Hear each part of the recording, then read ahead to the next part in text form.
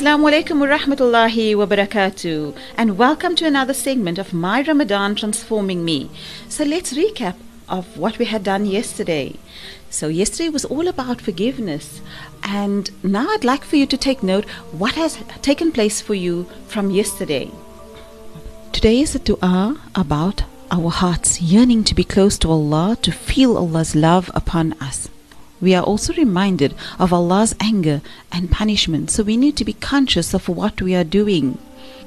How do we feel Allah's love, or how do we feel Allah's pleasure? How do we draw closer to Allah? Thinking of what Allah has given us thus far, is this not showing you Allah's love for you? Subhanallah, the fact that you had gotten up this morning, is that not Allah's love for you? So now we're asking, what pleases Allah? Our salah, keeping family ties, making time to call them or visit them, someone that you haven't spoken to. You must remember, we're trying to transform, we're trying to build relations, we're trying to build bonds.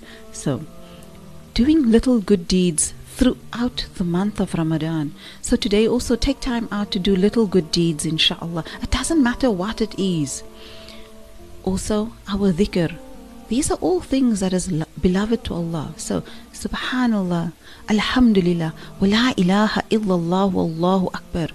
These are so powerful and beloved to Allah. Recite them anytime through the day. This dua is also about us reciting Qur'an, being conscious of Qur'an. So take moments throughout the day to recite, and recite.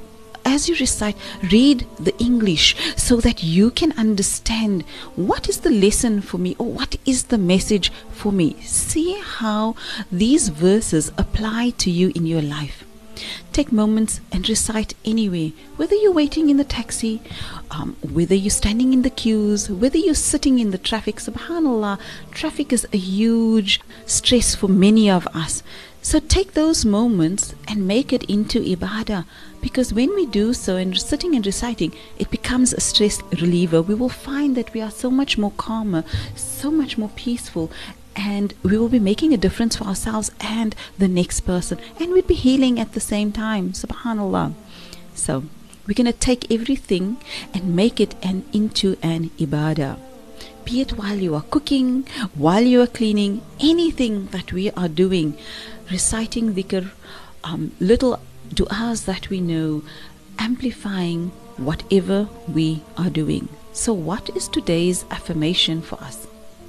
I am productive by the grace of Allah. Today's gratitude.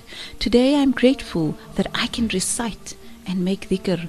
Shukr, alhamdulillah. Thank Allah for the gift of being able to recite, for being able to read, for being able to comprehend, to understand, to listen to Qur'an. So sometimes we can't always recite, then take time to listen. That also makes a difference. So listen to the English translation as well, so that you can feel and understand what Qur'an is about. Jazakallah. Assalamu alaikum wa rahmatullahi wa barakatuh.